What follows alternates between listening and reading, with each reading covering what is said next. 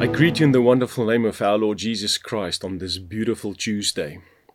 As we're heading towards the end of the month, specifically focusing on prayer and also with our home cells being on board with this, all home cells are coming in line and aligning themselves with the various prayer topics that we are presenting them and also suggesting to you, if you want to become part of this prayer, just contact us and we will share these prayer topics with you. Because when the body of Christ prays together, a powerful outcome is imminent. And I want to use the example that we find, and you've all heard of this, and I think there are many variants and stories of what had come forth from the time when Esther was faced with a very difficult situation. And the beauty of God's word is that we can learn so many lessons. Esther was alone and she was looking at a particular situation. And this is a common character trait, I suppose, of many people, is when we're faced with a seemingly impossible situation, the obvious choice that we tend to make is the one that is the least, let's say, bothersome to us. When Esther was faced with a situation to appear before the king, and this was by the advice from Mordecai, her relative, her immediate response was, that's not going to happen because my life's at risk. I risk of dying. When a difficult situation presents itself to us, that's a common reaction from all of us, to disassociate and just avoid the situation. But what we seldom ever see, that in that situation, we have the power and the possibility and the authority through Christ that can only impact that particular situation, but the lives of many, many other people. And this is what happened with Esther eventually. When she adhered to the admonition from Mordecai, she made this decision. She said, go to the people of Israel and tell them to fast, and I will do likewise and all the people here in the palace. Now we must understand this.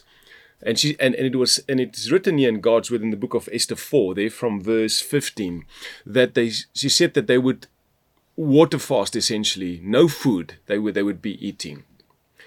This fast would not have been accompanied without prayer. What power is there in fasting by just abstaining from food?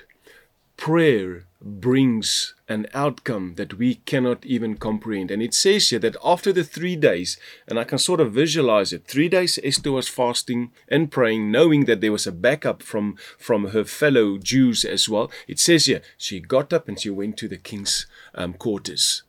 She was ready to lay down her life, but there was no more fear anymore because she was prayed up. Your power of prayer has got that ability to change not only your outcome, but those around you. And as we are building up, even in the home cells tonight, get to that place, make a renewed commitment of the very things that you are praying for.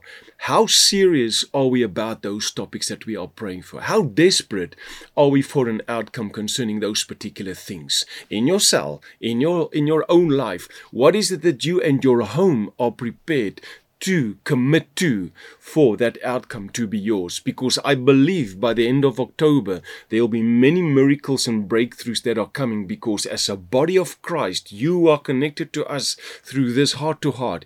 We will pray fervently for the things, but we will be ready. We will prepare ourselves for this. Let's expect an outcome as Esther knew the outcome would be because of separating herself unto God, as Mordecai did and as all the other Jews did as well. Heavenly Father, stir in our hearts the things that we have to separate ourselves for the things that you want for us to obtain and receive in this life.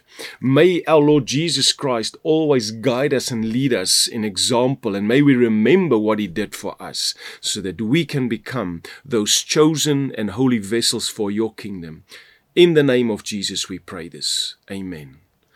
Go and have a powerful, wonderful day, precious son and daughter of God. Amen. Did you enjoy that? We would like to connect with you and share much more with you. Just click on the link below and follow there, and it'll open up a whole world, a whole new experience of great things of God just to bless you. We love you.